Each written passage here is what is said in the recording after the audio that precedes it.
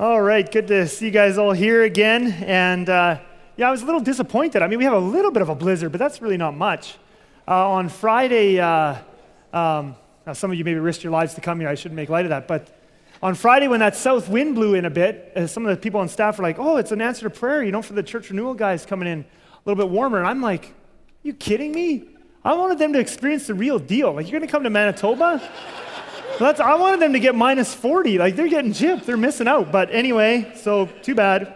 But if they want to stay longer, I know they're not in this service anyway, but I invited them last time. Just stay around for a week and you'll get it yet. But you'll remember back, kind of way back, November, December, I started a series called 7 on the 7 letters to the churches in Revelation. First 3 chapters, Revelation chapter 1, chapter 2, chapter 3. And then, of course, we took a break over Christmas. And then, of course, God just, kind of hijacked our agenda. And this month, we just had this awesome month of prayer and fasting. And we preached a bunch of messages on that.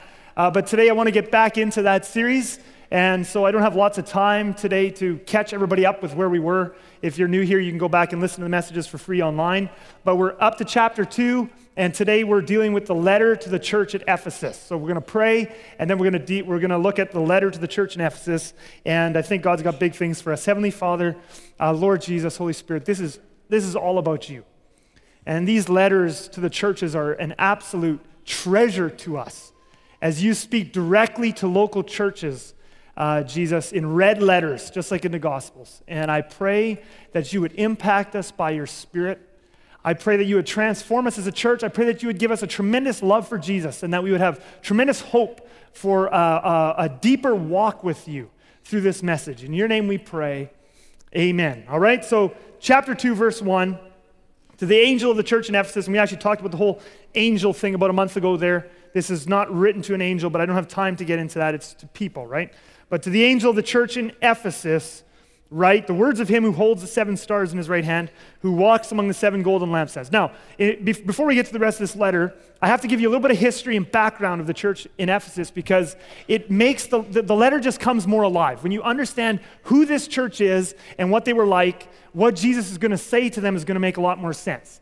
And so I want to just take a little bit of time here at the beginning of this message to give you a little bit of history. We're going to go back into the book of Acts because the church in Ephesus is talked about and referred to a lot in the Bible, okay? It was probably the third most, in the first century AD, it was probably the third most or one of the top 3 most influential, most important churches in the world, right up there with the church in Jerusalem and the church at Antioch.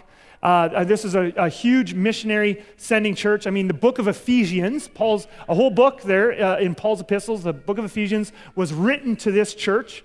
And in the book of Acts, Acts chapter 18, 19, and 20, we have 3 chapters that tell us the story of how the church at Ephesus got started and what it was like in the beginning. And I'm actually going to go back there because when you see a little bit about what this church was like, again, the letter to the letter in Revelation is going to make a lot more sense. It's going to come a lot more alive, okay? So we're going to go back to the book of Acts for just a bit here, Acts chapter 19, and I wanted to read you a little bit of the background of how this church started. Verse 1, and it happened that while Apollos was at Corinth, Paul passed through the inland country and came to Ephesus. There he found some disciples, and he said to them, did you receive the Holy Spirit when you believed? And they said, no, we have not even heard that there is a Holy Spirit. And I just, as I was getting ready for this message, I just had to stop here for just a moment because I think a lot of Christians today are right where these guys were at. We have not even heard of the Holy Spirit. Paul gets there, and there's some believers there, but they haven't heard of the Holy Spirit. Have you heard about the Holy Spirit? We haven't heard of the Holy Spirit. I think there's a lot of Christians today in our country that have not heard about the Holy Spirit. Oh, and by that I don't mean that they haven't heard the words Holy and Spirit. Okay, we've technically, as Christians here in Canada, we've heard of this concept known as the Holy Spirit. We know we have a theoretical concept in our mind of the Trinity. God the Father, God the Son, and God the Holy Spirit. So we have it's not that we haven't heard of the Holy Spirit technically or theoretically in our heads, the theology and the doctrine of the Holy Spirit. But if you would talk to most Christians in our country today, and you would ask them questions like, when's the last time the Holy Spirit spoke to you? Spoke to me? When's the last time you were praying and fasting and seeking God about some big mountain in your life, and the Holy Spirit did a miracle in your life, did a huge miracle, and moved a mountain and answered your prayer, and that was so exciting. And it's miracles in my life? Are we supposed to have those? When's the last time the Holy Spirit spoke something into your heart and you stepped out and you took a risk? You told someone about Jesus that was a little bit scary. You were a little afraid how it would turn out, but you told someone about Jesus. You took a step of faith, kingdom venture. God called you to something like adventure with God, any of those sorts of things, like actual communion, actual relationship, not just the Holy Spirit, a theoretical idea on a page, but when's the last time you actually had an experience with Him where He did something in your life, or you stepped out for Him, or He spoke to you, or He delivered you of some bondage? When's the last time you had an experience of that sort? And I'm not elevating, here charismatic experiences. I'm talking about where the Holy Spirit is real in your life and does something in your life and speaks to you and guides you. When's the last time you had one of those? And many Christians in North America today, silent on that front. We know of the Holy Spirit as a theoretical concept. We know about the Holy Spirit as a couple of words on a page. But the fact of the matter is that many Christians today in our culture have never actually heard of the Holy Spirit as a real person, an experience of the Holy Spirit as a real relationship. In evangelical churches today, we talk so much about relationship with God. I mean, any Christian in evangelical church, if they talk about, God, and if they talk to someone who isn't a Christian, what do we always say? We always say, God wants to have a relationship with you. God wants to have a relationship with you. And we use that terminology, relationship with God, so much that it's become just a cliche because we use it over and over and over again. God wants to have a relationship with you. And the fact of the matter is, many of us who are talking about having a relationship with God haven't heard from God in months, years, in some cases never. What kind of a relationship with that is that if you never hear from Him? What kind of relationship with that is that if you've never had an answer to prayer? And so I think that in many ways, many Christians in our culture are pretty much right where the Ephesians were there at the beginning. They had not even heard of the Holy Spirit. And so Paul says, verse 3, and he said, into what then were you baptized? And he said, into John's baptism. Paul said, John baptized with the baptism of repentance, telling the people to believe in the one who was to come after him, that is Jesus. On hearing this, they were baptized into the name of the Lord Jesus. And when Paul had laid his hands on them, the Holy Spirit came on them, and they began speaking in tongues and prophesying. Now, look at that. When the Holy Spirit actually comes on a place, comes on a group of people, on a church, real stuff happens. And you want to know why real stuff happens when the Holy Spirit comes on a body of believers? Because the Holy Spirit is a real person. It's not a theoretical concept. I theoretically have this theoretical person inside of me called the Holy Spirit. He's a real person, and there's real results when He comes into a body, when He comes into your life, into a church body or into your personal life. Now, of course, when we teach this, we do not teach that the Holy Spirit always manifests Himself the same way. We're not one of these places that teaches, that every time the Holy Spirit comes on someone, they speak in tongues and all sorts of stuff. Not at all. But what we see is when the Holy Spirit comes in a place, there's real results. And we shouldn't be surprised that one of those results is prophecy, because essentially prophecy just boils down to hearing God's voice. And we shouldn't be surprised if the Holy Spirit is a real person, that if He actually comes into a real relationship with people, if He actually comes into a place, that people would actually start to really hear Him speak to them. So we had not even heard of the Holy Spirit. Well, let me pray for you. The Holy Spirit comes in, and immediately there is an actual stuff begins to happen. And so let's look now at what happens next, some of the fruit of this. Verse 7, there were about 12 men in all. And he entered the synagogue, and speaking of Paul, and for 3 months spoke boldly, reasoning and persuading them about the kingdom of God. But when some became stubborn and continued in unbelief, speaking evil of the way, that's what they called Christianity at the beginning, they called it the way, before the congregation, he withdrew from them and took the disciples with him, reasoning daily in the hall of Tyrannus. This continued for 2 years. Now, I want you to pay attention to this. This continued for 2 years so that all the residents of Asia heard the word of the Lord, both Jews and Greeks. All, think about that. This is what happens when the Holy Spirit, this is not people playing church. This is not we come to church every week because we have, we like to listen to good teaching and there's some good music there and we have a nice warm building and so we just get together, we can hold our, and read our Bibles and listen to some teaching and we go out. That's not what this church was. The Holy Spirit is a real person. He came into this place in 2 years. They spread the gospel throughout the entire Roman province of Asia. Now I want you to think about how hard that would have been back in those days. Because this is before the time of the internet, okay? At least by a few decades, all right?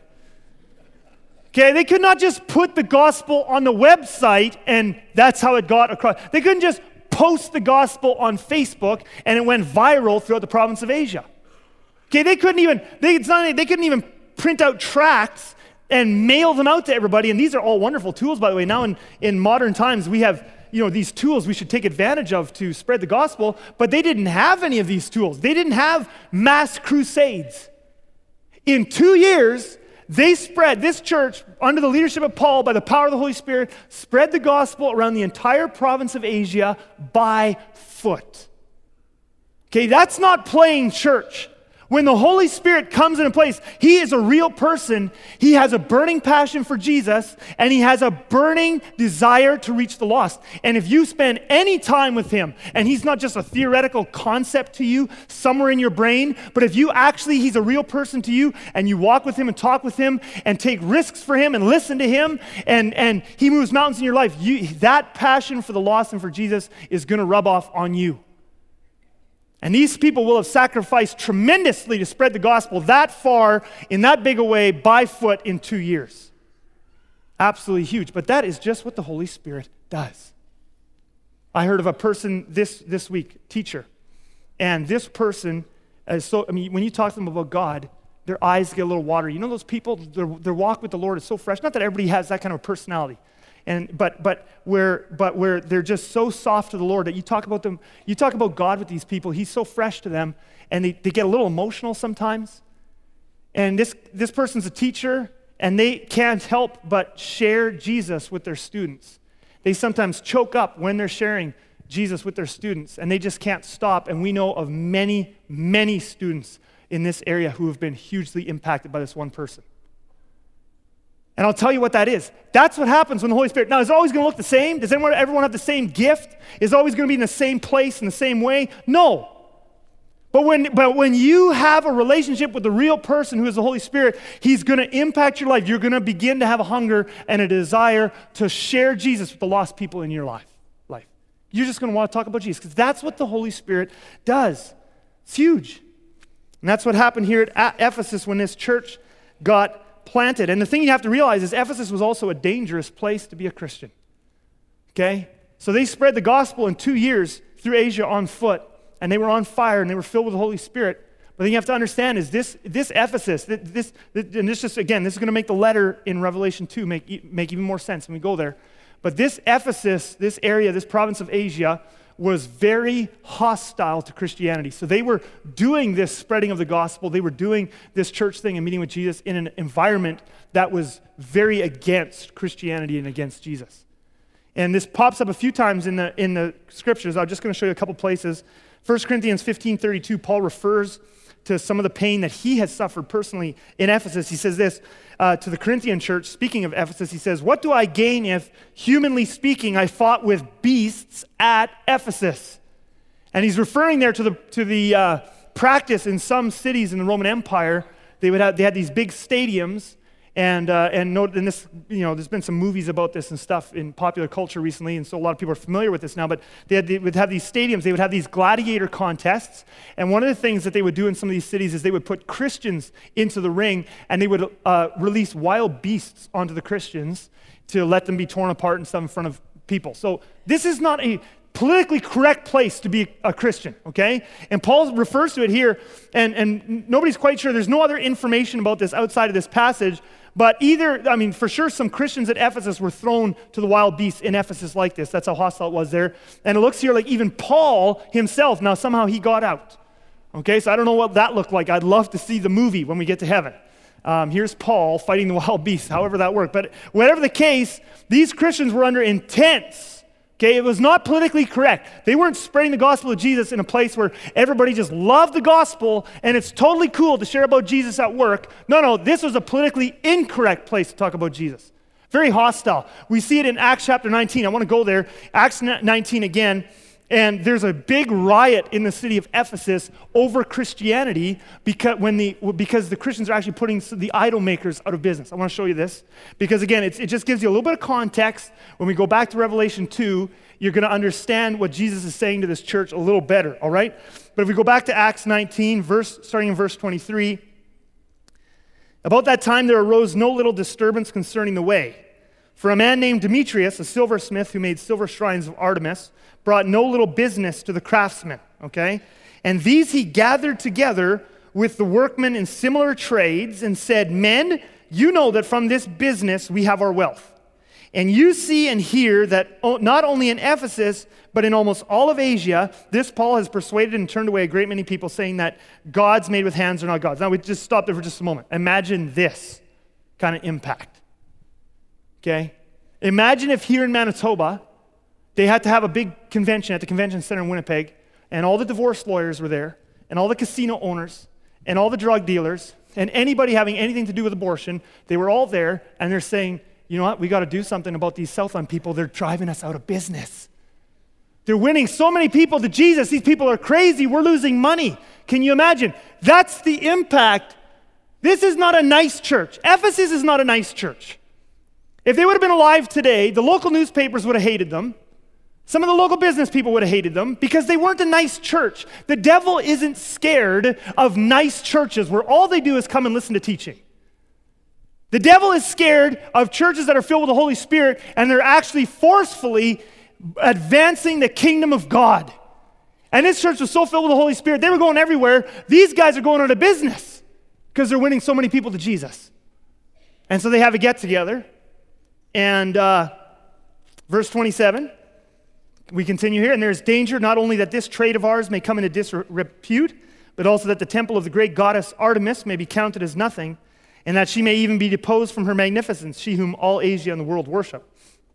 When they heard this, they were enraged and were crying out, Great is Artemis of the Ephesians. So the city was filled with confusion, and they rushed together into the theater, dragging with them Gaius and Aristarchus, Macedonians, who were Paul's companions of travel. And I'm not going to finish that story now, but you get a little picture here of the backdrop. Ephesus was not an easy place to be a Christian. And so this is a church, we look, and all of this stuff here in Acts we're reading about is happening somewhere in the 50s AD, about 20 years after Jesus died on the cross and went back to heaven, okay? And so this church starts off with a bang. The Holy Spirit comes to these places. These people fully give their lives to Jesus, and they expend their lives in service to the kingdom, advancing the gospel in an environment of tremendous persecution and hostility. This was a great church. Great church. All right, so let's go to Revelation 2 now, and we're going to see Jesus has some commendations for this church. He also has a very serious warning, which we'll finish with, but let's go to Revelation 2 now. Okay, back to verse 1, to the angel of the church in Ephesus. Right, this is now Jesus 40 years later, not 4, but 4 times 10, but 40 years later, after this church was started, the things we read about in Acts, now it's in the 90s AD, about 40 years later, and Jesus is writing this letter to the church now. Okay, so to the angel of the church in Ephesus, right? The words of him who holds the 7 stars in his right hand, who walks among the 7 golden lampstands, I know your works, your toil, and your patient endurance. Jesus starts by commending them. Okay? I know your works. I've seen you spread the gospel all over the empire, throughout your entire province by foot. I've seen your work and your toil and your patient endurance. Jesus says, I see that. And this should actually be an encouragement to us. Many of us, growing up, your mom would tell you as a threat if you grew up in a Christian home, right? Jesus sees what you're doing, right? And it was a threat, right? He sees the bad stuff you think you're doing in secret, right? And that's true. He sees the bad stuff. But many of us Christians, when we think about Jesus seeing everything we do, we only think about the bad stuff. But this is the encouragement of this passage. Jesus doesn't just see you when you're doing bad stuff. He sees your every feeble attempt to please him. And he saw you, many of you, this prayer and fasting month on your knees, going without food for days on end as you sought God to do big things in your family, to win lost people to Christ, to move big mountains in your life. Jesus saw that. I saw your work and your toil and your patient endurance, and he commends you. He sees that there's a reward for you. You know, the Christian life, you read this line here, you read about this Ephesian church, now you see Jesus commending them for the work, the toil, and the patient endurance. You know, the Christian life is not supposed to be a vacation. A lot of Christians have this idea, I just got saved, it's supposed to be, now I just go to church, and Jesus makes my life better. The Christian life is not supposed to be a vacation.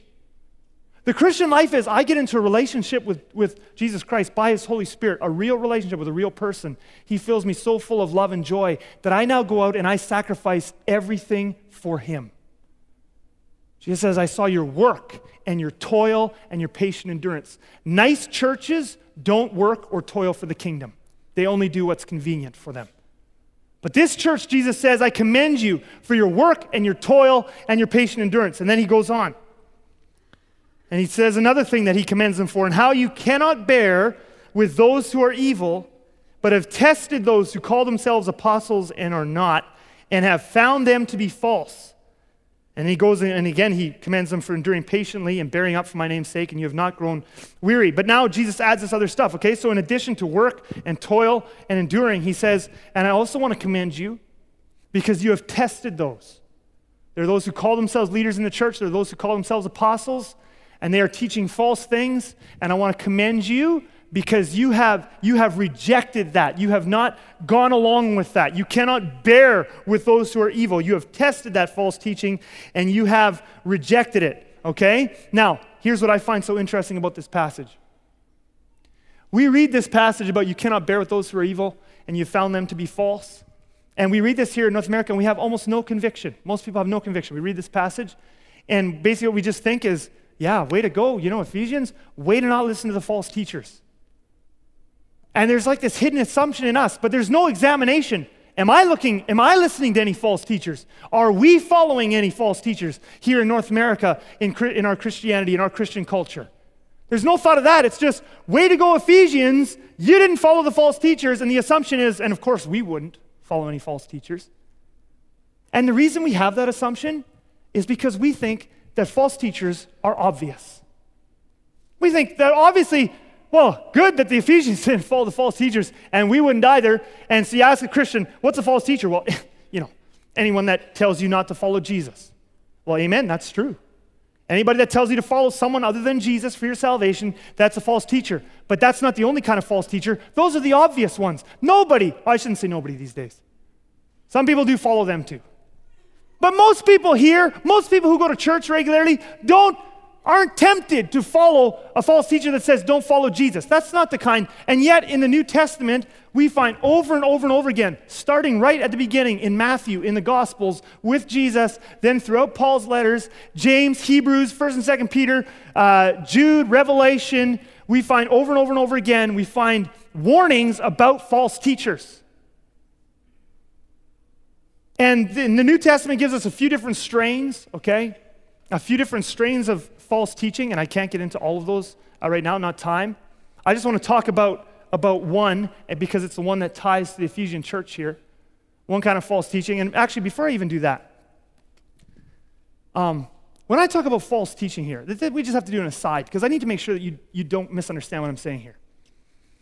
When I talk about false teachers in the church, I'm not talking about people who disagree with, a false teacher is anyone who disagrees with Chris. I mean, that's pretty close, but it's not totally bang on, okay? No. That's not at all what I'm talking about. When we talk about false teachers, we're not talking about differences in doctrine. We're not talking, one guy's a Calvinist, one guy's not a Calvinist, one of them's a false teacher. No. You believe in Calvinism or something like that? Well, you're different than us, but believing Calvinism does not make you a false teacher. I'm not talking about someone believes something different about the end times than we do here at Southland. That's not a false teacher. That's a difference in doctrine. Nobody's perfect in their doctrine. I am not perfect in my doctrine. This church, we are not perfect in our doctrine. Every Christian will be a little bit off somewhere in doctrine. We're going to find out Jesus is going to come back and we're going to go, oh, totally wrong about that. You guys are right. But we had you on these two. But there's disagreements in doctrine. There's different doctrine, and those doctrines are important. Like, it's still important. I'm not saying it's not important. It is important once you believe all things, and believing wrong doctrine will have impact on your life negatively, but that's not false teaching. False teaching is something far more sinister. And like I said, the New Testament reveals a few different strains of what is false teaching. Not just wrong doctrine or disagreement of doctrine, but it outlines a couple of things that what the New Testament would call doctrines of demons or false teaching, okay? And this is throughout. And one of the main ones, and this is the one that Jesus is commending the church at Ephesus for rejecting. But it is a form of false doctrine, or it's a false teaching. It's not just a wrong teaching. It is a false teaching that is hugely alive and well in the church today. I can take you to any Christian bookstore, and I can show you some of the top 10 books that are selling to Christians in the name of Jesus by people who are using the name of Jesus are exactly from this strain of false teaching. And it's a kind of false teaching. If you want to read how much the Bible preaches against this kind of false teaching, the entire book of Jude is about this kind of false teaching. And I don't have time to get into that, but that's you can have a homework assignment if you've got a pen and paper right now. Read the entire book of Jude this week, okay? Some of you are going, oh man, the entire book of Jude. It's one page. Okay, it's like the shortest. I didn't just tell you to read the whole book of Psalms or something like that, okay? It's one page. And it's all about this. 1st and 2nd Peter. You want to read some more about this kind of false teaching? 1st and 2nd Peter, book of James, book of Hebrews. All of them nail this one strain of false teaching. Not wrong doctrine, false teaching. And it's what I and a number of others today would call hyper grace teaching. Okay, and I'm going to show you this. This is what the Ephesians were rejecting. We'll show you this in just a moment. We're going to go ahead 3 verses. Okay? Hyper grace teaching. What is hyper grace teaching? I'll tell you what hyper grace teaching is, and it is alive and well. Hyper grace teaching is selling more CDs, DVDs, and books in the Christian world right now than almost anything else. Okay? And it's people who are using the name of Jesus, talking about the cross of Jesus, talking about forgiveness of sins. You say, they're on our team. It's not our team when it's false teaching that leads people away. I'll tell you what hyper grace teaching is. Hyper grace teaching is teaching that teaches a distorted view of grace that encourages Christians to be comfortable in sin. Hyper grace teaching is a distorted teaching of grace that teaches Christians that they do not have to repent of sin, they do not have to confess sins, because Jesus forgave them of all their sins in the future, and those sins are already gone even before they do them. So there's no need for godly sorrow, there's no need for humbling, getting on one's knees and crying out to God and repenting and turning or any of that. No need for any of that, because hyper grace teaches such a distorted view of grace that the holiness of God and judgment and all those sorts of things are out, because since the cross, Jesus only feels sugar sweetness, mercy, and goodness in his heart at all times. That's hyper grace teaching. And the Ephesians rejected it. I'm going to show you this. If we go ahead, 3 verses, okay? 3 verses. Verse 6. Yet this you have, Jesus says to them, you hate. I want you to know this. You hate. You don't dislike. You don't, well, I kind of like this teaching because there's some good aspects of it, so I kind of just try to spit out the bones. No. You hate the works of the Nicolaitans. And I don't have tons of time to develop the Nicolaitans. They're going to pop up in another message in a couple of weeks because they pop up in the letter to the church of Pergamum as well. But you hate the works of the Nicolaitans, which I also hate. The Nicolaitans, just again, and we'll hit them again in a couple of weeks. But the Nicolaitans were one sect of the hyper grace teachers, okay? And they are false teachers. But did they teach people to not follow Jesus? No. They told people, follow Jesus. They told people, Jesus died on the cross for your sins. They told people, Jesus wants to forgive your sins. And you go, it's all good. But then they also came along and told people a form of grace that kept Christians from repenting. And they taught a form of grace that kept Christians from being in awe of the holiness of God, that says that it's a big part of the Christian life. Yes, we need grace. We all sin many, many, many, many times. And I'm going to mess up many, many, many more times in my life. And yes, grace, true grace, that Jesus forgives me every single time when I turn to him and repent. But a big part of the Christian walk is, as I repent, Jesus, I am praying and fasting. I am getting accountability in my life. I am praying and coming after you because I want to be holy. It's not this effortless thing that you're already automatically holy, even when you're right in the middle of looking at porn or cutting someone down with gossip, that God somehow magically sees you as holy. No, he doesn't. He's not blind. He sees you sinning against him, and he's holy. And he says, you need to feel sorry and you need to repent. And if you do repent, I am happy to forgive you 1,000 times. But you need to have in your life a desire and a striving for holiness. And the Nicolaitans were not teaching this. And in that society, in Roman society at that time, there was huge pressure on the Christians to participate in idolatrous feasts and pagan ceremonies and sexual immorality. Huge pressure. I mean, there were certain trades. For example, you might be a shipbuilder. And so your money, you made money off of designing ships or building ships or whatever. Well, you would have to be part of, sort of like not really a union, but that's sort of an idea, kind of a trade guild. And that trade guild would be all the shipmen, and if you wanted to get work in that area, they would have, and then every couple of months or whatever, they would have these meetings, and they would have pagan ceremonies, and they would have different things like this. Or you could be in some other business. But in order to be in the business and to be making money and to have, making your connections and to be allowed to work, you would have to participate in some of these things. So there was huge economic pressure, there was persecution pressure to compromise the holiness of God and who He is, and to say, well, you know what? I love Jesus, but I just have to do a little bit of this just so I can keep my business going. I love Jesus, but I just have to do a bit of this or I'm going to get in trouble. And so there was this pressure. Well, into this pressure comes this hyper grace teaching, which says, God's already forgiven you of everything you're ever going to do. You don't need to repent at all. It's already forgiven. Are you kidding me? It's already forgiven. It sounds so great. It's not great because you can't walk with a holy God with that kind of a mindset. And what it does is it knocks the feet out from under what Jesus wants. Jesus said to His disciples, fear God who can put your soul in hell rather than men who can persecute you. And the reason He said that is there's a time when we need to stand for holiness even though it's going to hurt. And Jesus does not comfort us by saying, hey, just give in. I see that it's hard. I see that it's hard.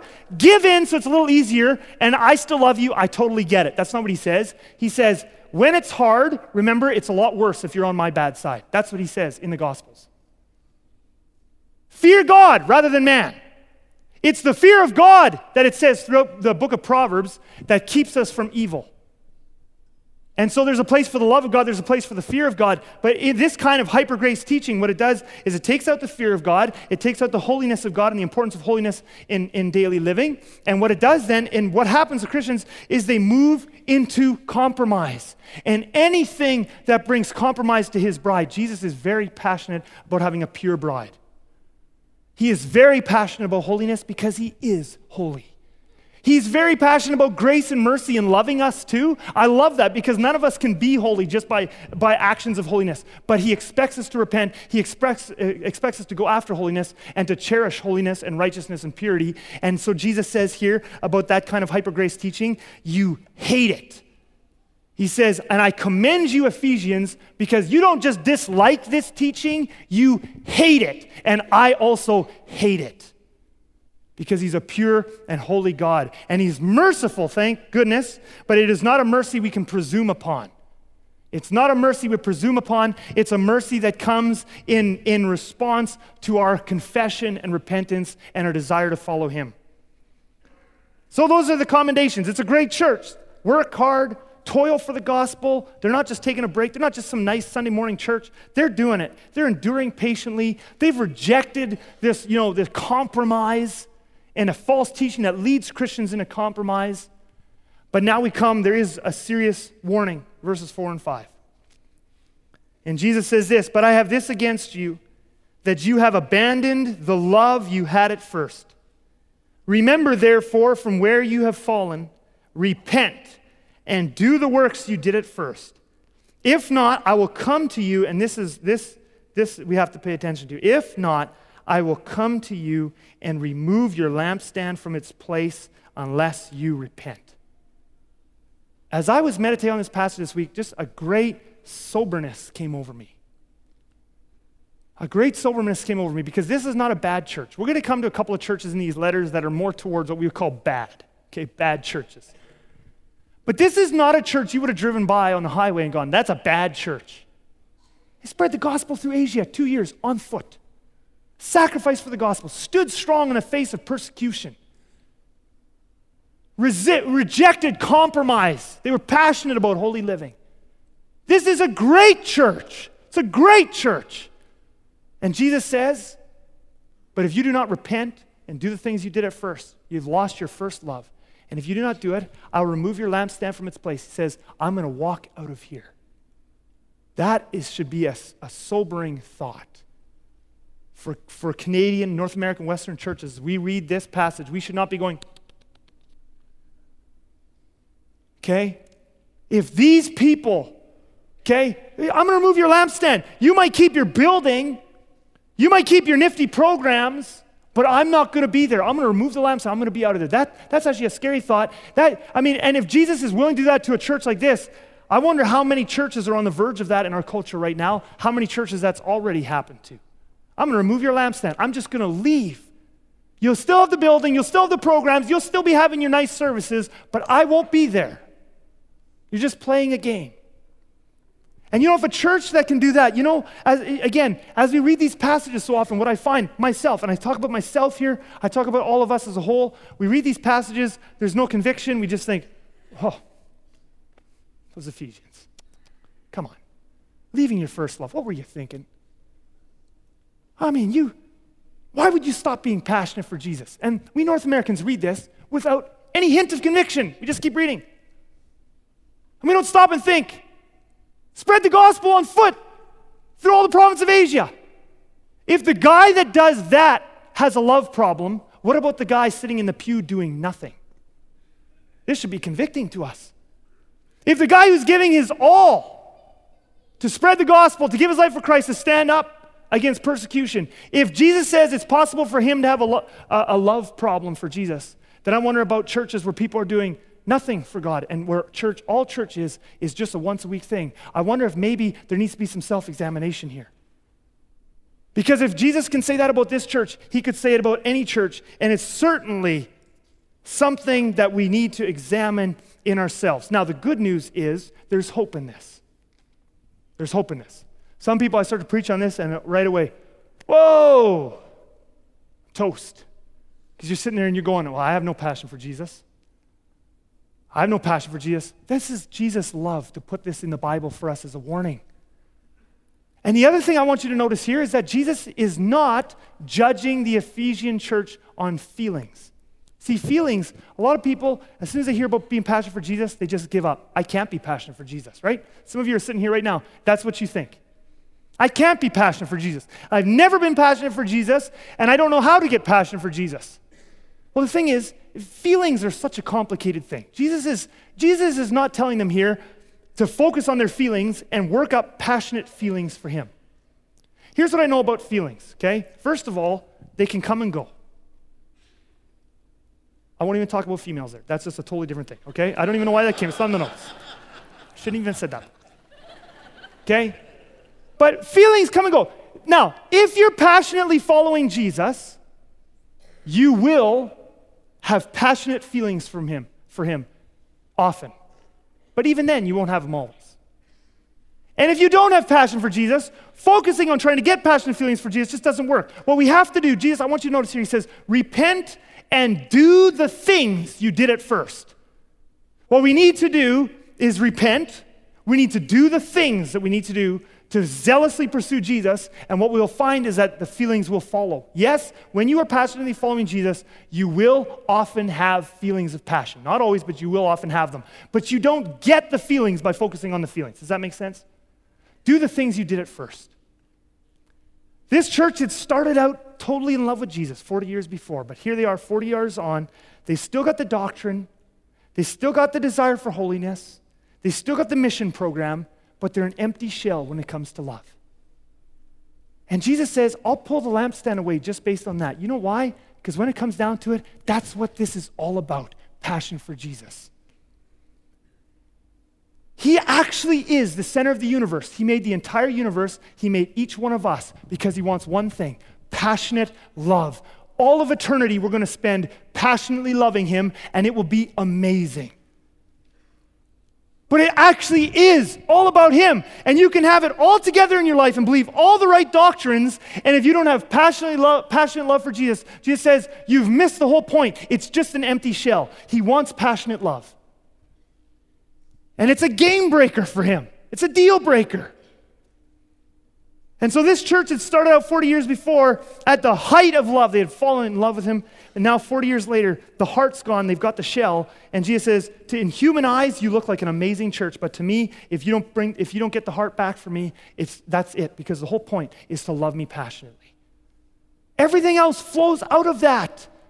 Evangelism and service and prayer and fasting flows out of, if you passionately love me, those things will flow out of that. Go back and do the things you did at first. Those of you who are married here today, you remember back to when you were dating your spouse. And when you're dating, you do all kinds of things. Many of them are actually dumb. But you're in pursuit, right? Isn't that true? You're in pursuit. And so you plan, exotic dates and elaborate surprises.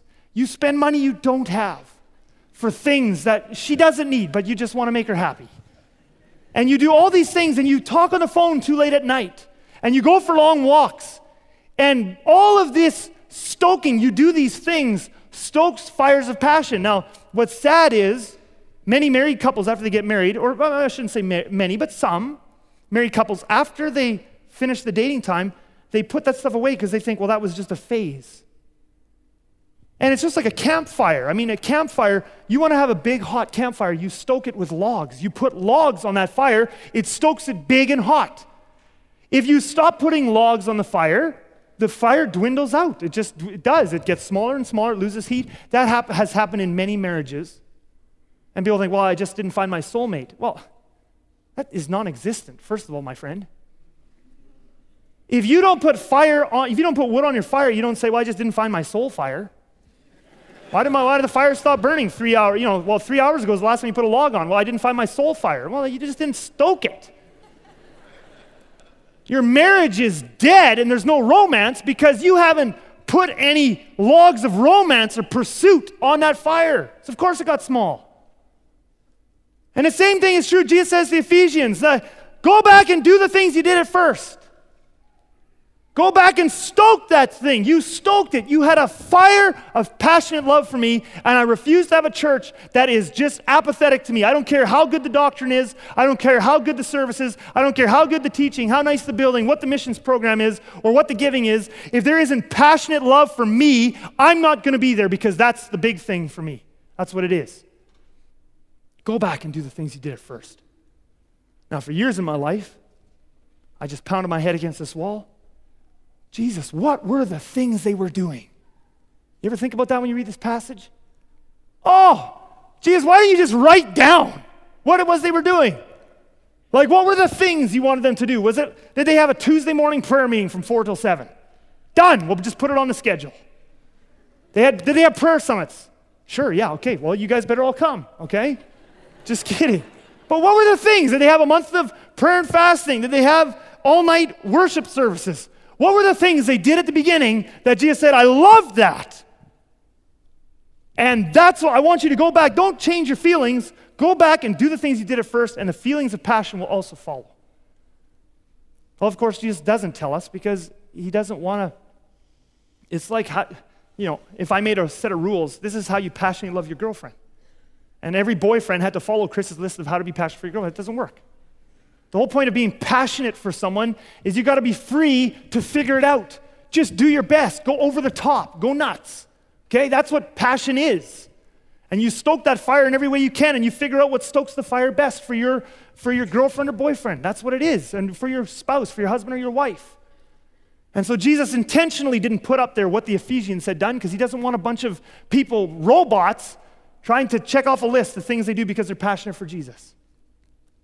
But he says, repent and go back and do the things you did at first to stoke the fires of your love for me. Well, I want to finish this message with this. With a weekly challenge, as I always do. Where's your love for Jesus at? This is not a condemning message. If you guys could just put that up there. I got a few questions that I'll get you guys to work through there. Just go to right to the end, there we go. This is not a condemnation list. Some of you are going, I'm not passionate for Jesus. I can't be passionate. And some of you have personalities that just passion and you somehow, something doesn't connect there. Like I have a brother-in-law, Travis, and if he does this, you're like, whoa, that guy's excited. I mean, the rest of us lose our voices. You know, if our team completes a pass, he gives you a little smile if his team wins by 40 points, okay? That's just the way he is. Okay, so this is not condemnation. This is not about personality styles. This is not about faking something or being wild. This isn't about focusing on our feelings. The feelings will come if you do the right things. And so this is not about guilt. I can't feel passion for Jesus. No. If you pursue him zealously, that's what he wants. Pursue him zealously, and a zeal will come on your heart by the Holy Spirit, and you can ask him for that. But Jesus is passionate. Let me tell you that Jesus is a passionate, zealous God. And he cannot abide apathy. It doesn't matter how good your doctrine is. Doesn't matter, what you know about him and how long you've been a Christian and what a nice person you are. If you just come to church every week and that's it, you don't zealously pursue Jesus, that's not a relationship with him. He won't have it. And so this is not a condemnation list. This is a list of hope. We go home, we look at our lives, we say, Jesus, we talk in our churches so much about having a relationship with you, and so often it's a head thing, it's a theoretical thing, and we realize if we actually look closely at our lives, there's actually no relationship there. We're living off of, my relationship or Pastor Ray's relationship or someone else's relationship at church, and we go, amen, amen, preach it, brother, and then if we look at our lives, there's no relationship there. And this is just about going home and saying, Jesus, do I have a real walk with you? Am I actually pursuing you? And so some things you can ask yourself, where's your love for Jesus at? One question you can ask yourself this week is, when's the last time you joyfully gave something up for him? I'll tell you, when you were dating, unless you are just, why did your wife even marry you, okay? But when you were dating, I'll tell you something, you gave stuff up for your girlfriend, for your boyfriend, didn't you? Of course you did. Like I said before, you did some dumb stuff while you were dating. You bought things you shouldn't have. You spent time you didn't have. You should have been studying for that exam. All these are, hello, amen, me. You did silly things. Why? Because you were stoking the fires of that love. When's the last time? Sure, you've been coming to church for 30 years and hearing lots of great messages, and hearing great messages has made you feel like you have a great walk with God. But when's the last time you joyfully gave up something for him? You did something, it wasn't budgeted in, you were just overflowing out of your relationship with him, and you said, Jesus, I want to make this sacrifice. I want to give so much that it hurts. And it could be a time thing, it could be a money thing. This is part of passionately pursuing him. How fresh is your walk with the Lord? How fresh is your walk with the Lord? We talk about having a relationship with God. Probably everybody here would say, I have a relationship with God. Okay. When's the last time he spoke to you? When's the last time? Can you think about it right now? When's the last time God spoke to you? Don't ask me that. That has nothing to do with it. If you never talk to your wife, do you have a relationship with her? You never hear from her. I'm not saying that you have to hear from God every moment of every day, every single day. But when's the last time he spoke to you? Not to me, not you heard about someone else at the prayer summit at church, he spoke to them. This is supposed to be for us. We're his followers. He loves us. When's the last time God spoke to you? Do you have a walk with him? When's the last time you actually had a bona fide answer to a specific prayer request you were praying? When's the last time? If I went up to each one of you here today and I said, I want you just off the top of your head, just tell me right now, when's the last time you prayed something, you needed God to do something, and he answered your prayer? Of course, we all would answer, God answers prayers. And we talk to people, God answers prayers. Love it that God answers prayers. Look at all these verses in the Bible, God answering prayer. And when's the last time you answered one of your prayers? I don't know. You want to know what the number one reason why Christians don't have answers to prayer? We don't have prayer requests we're praying about. Many people, if I would ask a lot of Christians today on the street, what are you praying about right now? What am I praying about? Well, of course I'm praying. Praying that God would just move. He would move. Let me know when he answers that one. Many of us, you come to church, you hear me and Pastor Ray and other people here at church talking about answers to prayer, and you go home and you have this vague sense of guilt. Well, when's the last time you answered one of my prayers? You want to know why? We're not special. We're needy. We're like leeches on God. We have so many needs. Please help me, help me, help me. And I just have a list. That's how you get answers to prayer. Go home and figure out something that's wrong in your life and ask him to change it. And it starts there. That's how you get answers to prayer. You ask for things. You ask him to move. You ask him to speak to you. And if you never ask him for anything and you never hear him, why do we say we have a relationship with God? When's the last time the Lord touched you with his love and you sensed his presence? When's the last time you took a risk for Jesus? This is not condemnation. Far, far from it. This is not condemnation. This is Jesus inviting you. He's not telling you to try and be passionate. He's not telling you to try to work up feelings. Go back and do the things you did at first. Stoke the fires, the feelings will follow. Stoke the fires of your love for Jesus. Have an actual relationship with him. Actually have prayer requests you ask. Actually hear his voice. Spend time with him. Seek him. That's what he's asking of us. One last thing to consider. This is not a rule. I'm not saying down any rules because this is a love thing. Jesus wants us to be passionate. I'm not telling you to do this. I'm not telling you should do this. I'm telling you, think about it this week as you go through these questions. I make sure that I have time with my wife. Every week I have a couple evenings after the kids are in bed. We just talk. It's time face to face. We do it. And every month or two, we make sure we have a day-long date. That's what works for us. And we go away for a day from the kids, and we have supper, and why do I do this? Because I'm putting logs on the fire. I love her. I want to keep loving her. I don't have a relationship with her if I'm not putting logs on the fire.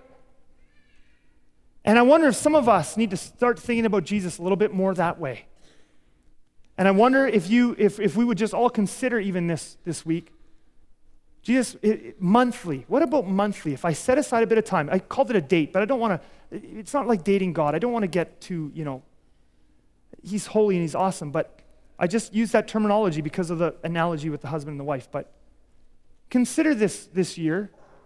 Look at your month and say, do I want to take a couple of days every month, 1 day, 2 days, 3 days, whatever it is.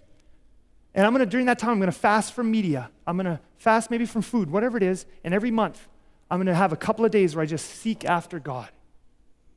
Go back and do the things he did at first. You can make choices this week to do the things that will stoke a fire in you of a real relationship.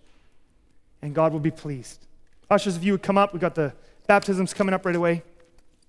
I just want to pray for you.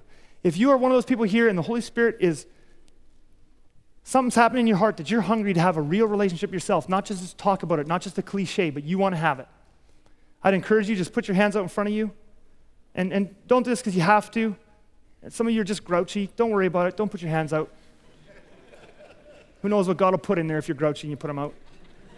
But if there's something inside of you, say, I want a real relationship with Jesus. I want to touch him. I want to have my own adventure stories. I want to have my own answers to prayer, not be living off of someone else's, and I want to really love him and pursue him this year. Then put your hands out. I just want to pray for you. Heavenly Father, Lord Jesus, I thank you that you love us. I thank you that you're good. You do not condemn us here this morning. You invite us into a wonderful, real, alive relationship with you. For every person in here today that hungers for a real relationship with you, Holy Spirit, I pray that a change would come over our hearts today, that your Holy Spirit would come into fellowship with us. It would begin to be a real relationship with us, that we would hear your voice, that we would start to have prayer requests, we would start to see you answer them. We would start to have an adventure with you that is all our own. And that we would do these things. It's not complicated, that as we do these things, simple things, you would stoke the fires of passion in our hearts and be pleased with our efforts. In Jesus' name we pray. Amen.